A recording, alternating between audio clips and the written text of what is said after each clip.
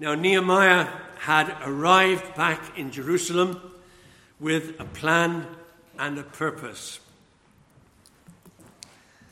I say arrived back. He arrived in Jerusalem, for remember, he had been born in exile. He wanted to see the walls rebuilt. But how was he going to carry out this purpose? Now, we need to recognize that there were substantial difficulties in his path. The work to be carried out was overwhelming. Let me just give you a wee idea of what this rebuilding task was like. It was not just rebuilding a ruined house. It was re-establishing a whole city wall. Now, the length of the wall around Jerusalem was 4,018 meters. Now, for those of my vintage who are not comfortable with meters, that's about 2.5 miles. The average height of the walls was 12 meters. That's 39.37 feet. The average thickness of the wall was 2.5 meters. That's 8.2 feet. It was a massive undertaking, and these walls were all broken down. Nehemiah was largely unknown in the city. He hadn't lived there. He hadn't held position in the city. He was, to all intents and purposes, he was a stranger in the city. He had, as far as we understand, limited construction experience. He was an official in the king's palace. He knew already that he would face opposition. Verse 10 of chapter 2, but when Sanballat the Horonite and Tobiah the Ammonite servant heard this, it displeased them greatly that someone had come to seek the welfare of the people of Israel. So he knew that he was going to face opposition. This would be a daunting task for anybody. So how did he go about it?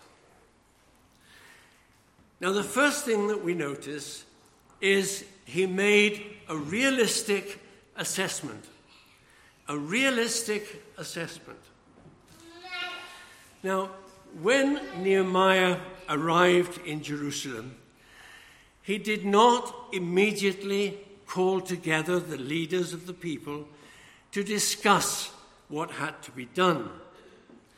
His work began quietly and secretly.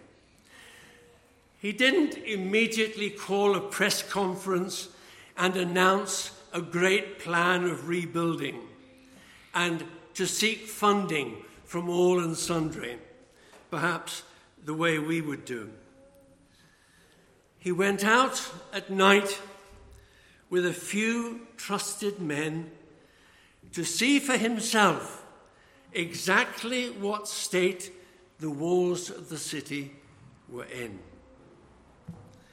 He walked around the city from west anti-clockwise, carefully inspecting. Now, the word that's used there is an interesting one. It means probing a wound to see the extent of the damage. Probing a wound to see the extent of the damage. In other words, he was examining the situation very, very carefully, so he would know exactly how much work there was to be done. Now, let's step back a bit. There was much that was good in Jerusalem. Nehemiah could have focused attention upon that. The people were back in Judah. The exile was over. The temple had been rebuilt. Sacrifice and worship were being conducted. There was much to be thankful for in Jerusalem. But sometimes it's necessary to see what is wrong. And that's what Nehemiah did. There are, unfortunately, some within the church who only see what's wrong. But that's not the message from Nehemiah. We must, like Nehemiah, look at the broken down towers, the burned gates, and carefully study what is wrong. Now, the walls of our Jerusalem, and if we take that as being the professing church, the walls of our Jerusalem are broken down. The gates of our Jerusalem have been burned with fire. There is false doctrine. There is immorality. There is a lack of zeal, a lack of evangelism in the professing church. But not amongst us, no? That doesn't happen with us, does it? Oh, yes, it does. Our walls need rebuilding. A few years ago, there was a booklet produced, Rebuilding the Walls. And at Synod this year, congregations were urged to look at that again, to rebuild the walls of our Jerusalem. But in order to do that, we need to carefully examine and see what is wrong. But only, and I stress this, only if we have the heart, the prayer, the vision, and the passion to be used of God to put it right. God is not concerned that we should look at the broken down walls and shake our heads and say, what a shame. It's easy to do that. What God wants from us, men and women who look at the broken down walls, who look at the burned gates and say, we need to do something about this. We need to get this sorted out. Alan Redpath puts it very well when he says this: it is utter folly to refuse to believe that things are as bad as they really are. It is vital in any undertaking for God to know the worst. For whenever there is a wonderful movement of the Holy Spirit, it begins with someone like Nehemiah, who was bold enough to look at facts, to diagnose them, and then to rise to the task. So let's start by looking at our own congregation.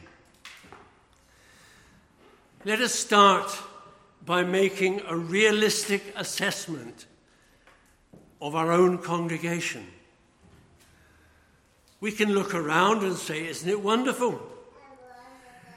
The church is nearly full on a Sabbath morning. We've had new people coming. Things seem to be okay. but we've also had people leaving.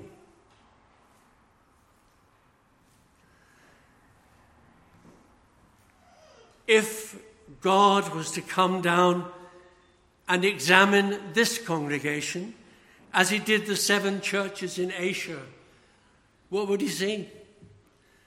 There would surely be things to be commended. There is faithful preaching of the word in this congregation.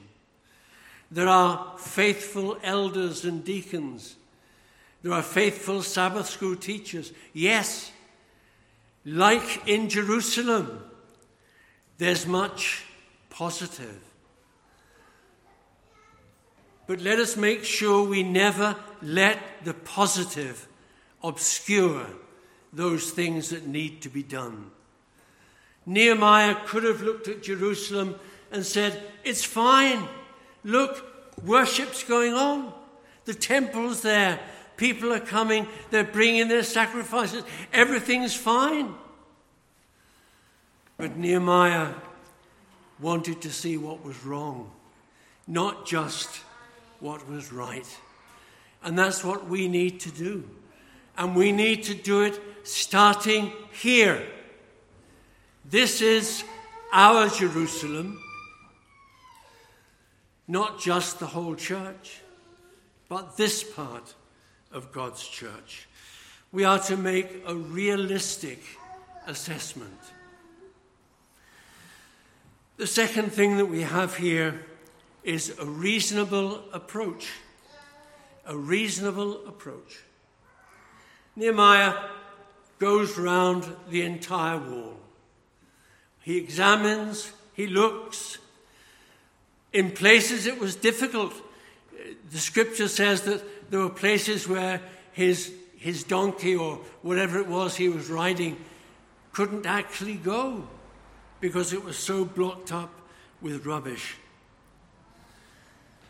So Nehemiah goes round, he makes this realistic assessment, and then, and only then, he turns to the leaders of the people to make them aware of the situation.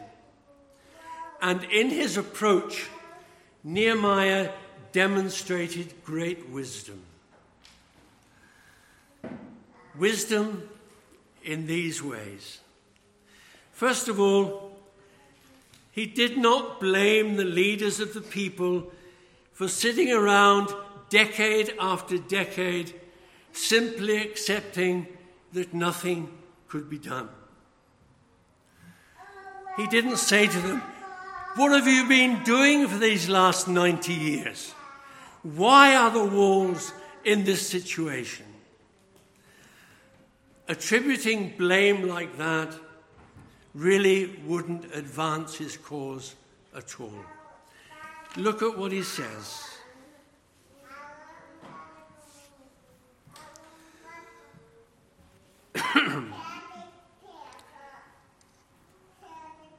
The officials did not know where I'd gone, what I was doing.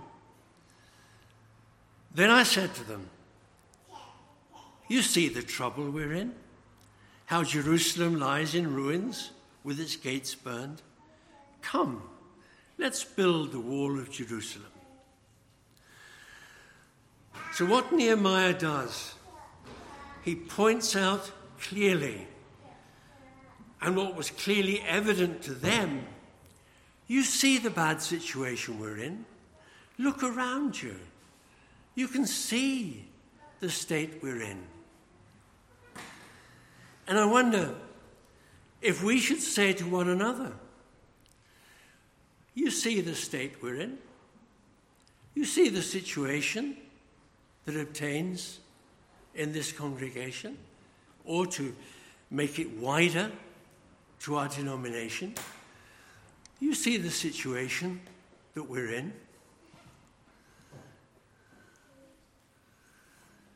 How many of our congregations in our church, how many of our congregations would have a congregation like this morning? Very few. As you know, for the last number of months, I've been preaching here, there, and yonder in different places throughout the church. Sometimes you go to congregations and on a Sabbath morning, the congregation barely reaches into double figures. And it certainly gets nowhere near treble figures.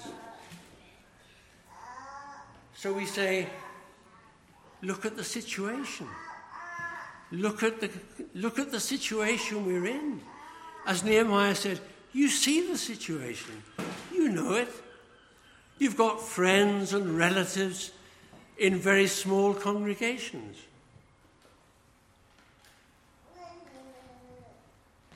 You see the situation we're in. That was his approach.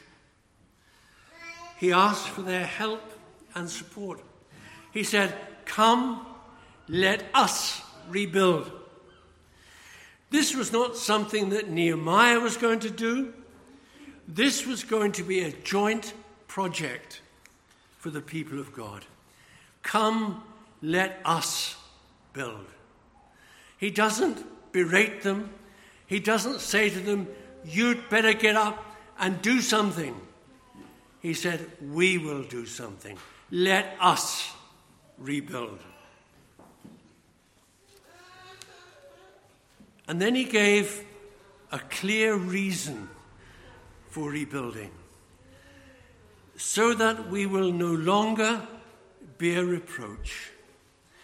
God's name, God's cause, God's people were being despised. You see, nations round about would know the history of Jerusalem, God's city. And now they could walk past and they could see the walls lying ruined decade after decade. They would see that God's city was in a mess. And they would make fun of God's people, and they would make fun of God. Who is this great God? Look at his city. Look at his people. They're in a mess. And Nehemiah wanted to rebuild the city so that God's name would no longer be reproached. Just like David, you remember when he went out to face Goliath, his main concern was that God's name was being mocked by these infidel Philistines. And so he wants to avenge God's name and honor God. I wonder how the ungodly look at the RP Church.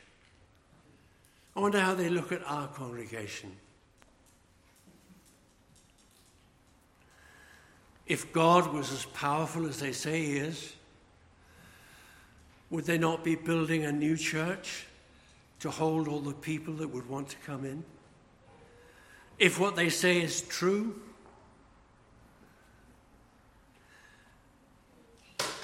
Nehemiah was concerned that God's name would no longer be reproached. And then fourthly, he encouraged them by telling them of how God had blessed him and had made the heathen king support the rebuilding project. He went back in time and he said, look what God has done for us already. I was a servant of the king, and the king sent me back here. The king gave me wood from his forest. The king opened the way for me, not because I'm some great person, but because God blessed me, because God did it. And can we not look back on the great things that God has done for us as individuals and as a congregation, and take courage and heart from what God has done, because God is the same yesterday, today, and forever. And the response of the people was immediate and positive. Not only did they say that they would arise and build, but they actively put their hand to the good work. Now, the Church of Jesus Christ has a similar task to that facing Nehemiah.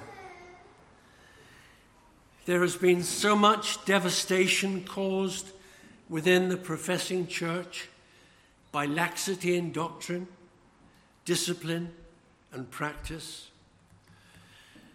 that it's very easy to simply believe that it's always going to be like this.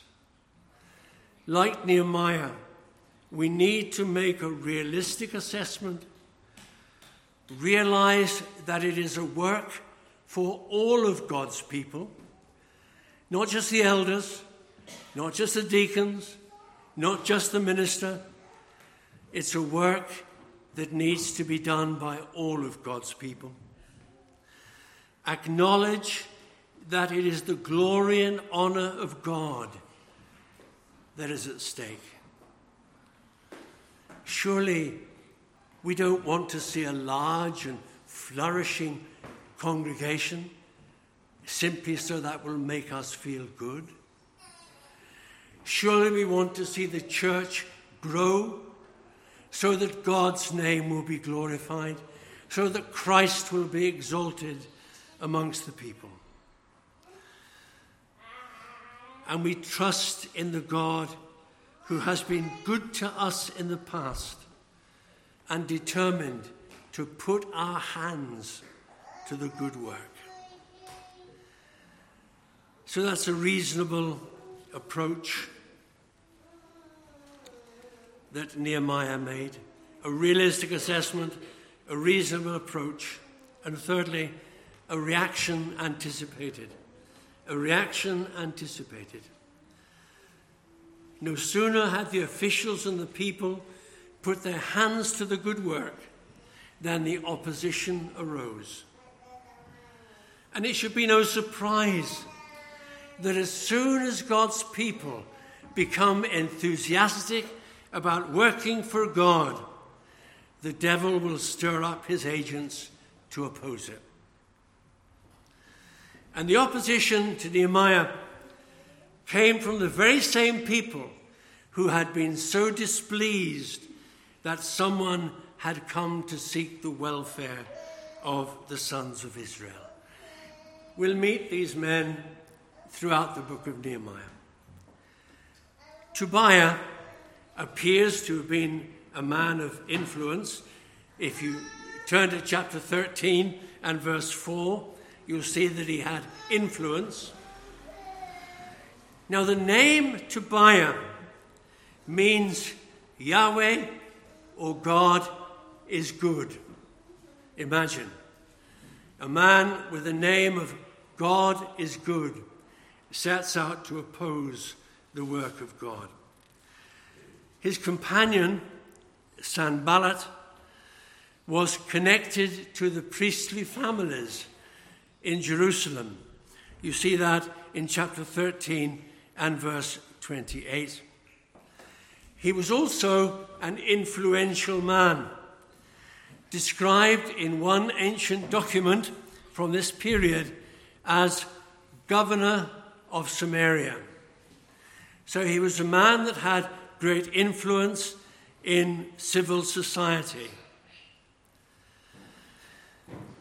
Now, it was no doubt disappointing for Nehemiah that the Jewish leaders, Nehemiah and the Jewish leaders, to get opposition from within their own community. But it is often the case that those who are quite content with the status quo will resist those who seek to do something for God. and will often use the same tactics used by Tobiah and Sanballat, namely that of mockery and division. What is this thing that you're doing? And it suggests that it was a foolish enterprise and bound to fail. And they further sought to suggest that what Nehemiah was doing would bring the opposition of the king.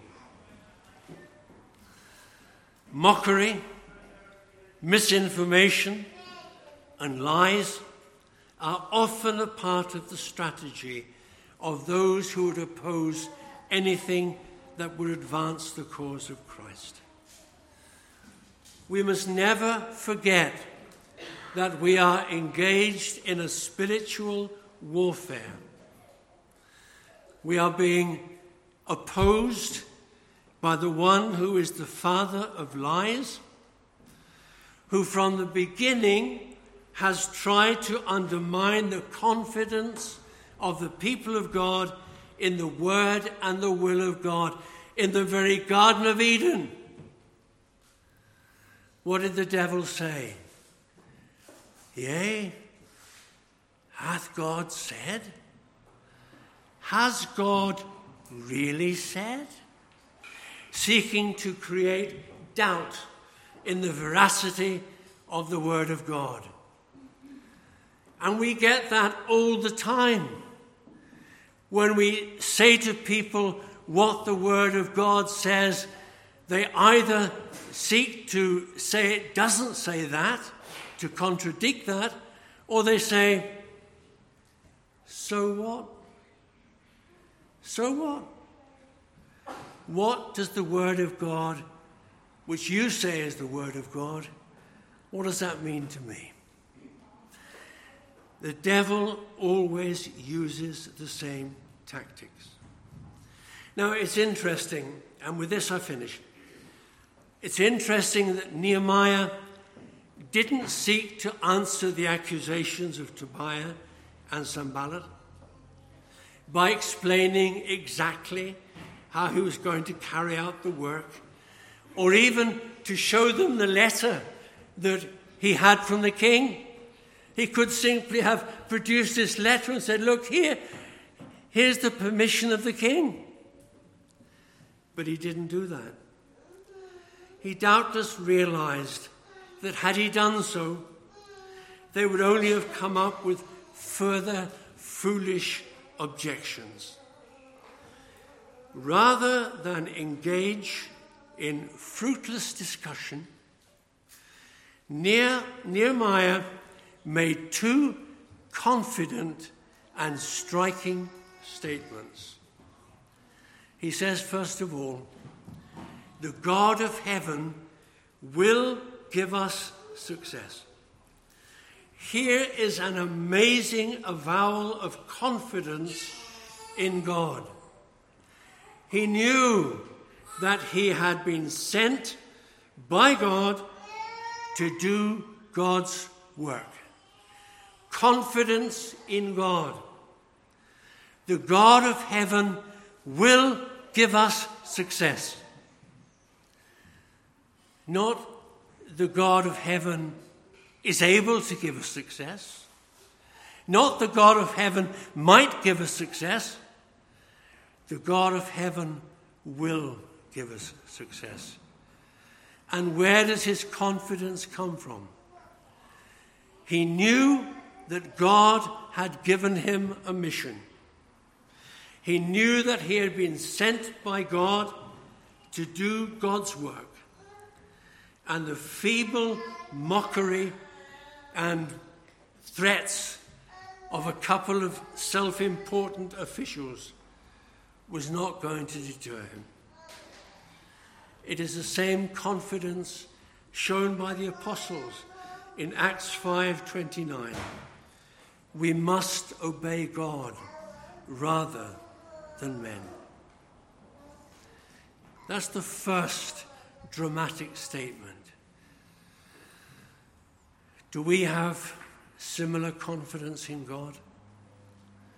do we believe that God will give us success? Because we're doing his work. We're doing it in his name. And we're doing it for his glory. God will give us success. The second thing he says is, we, his servants, will arise and build. Tobiah and Sanballat may have thought they were on solid ground in their opposition because they were servants of the king. And they were sure that this work would not have his approval. Nehemiah doesn't correct their misapprehension, but appeals to a much higher authority. We are the servants of God. We are doing his work. When God authorizes his servants to work, there is not a power on earth or in heaven that can prevent them. We will build. When we go out with the gospel of Christ, when we speak to people on the street, when we speak to them in our homes, do we believe that God will give us success because we are doing his work for his glory? We will arise and build. Nothing will prevent us. And then, lastly, Nehemiah makes a dramatic statement. You have no portion, no right, no memorial in Jerusalem. We will build, but it has nothing whatsoever to do with you. Nehemiah was declaring with great boldness that he was building the city of God where his name would be honored and glorified, and that those who opposed the work would have no place in it.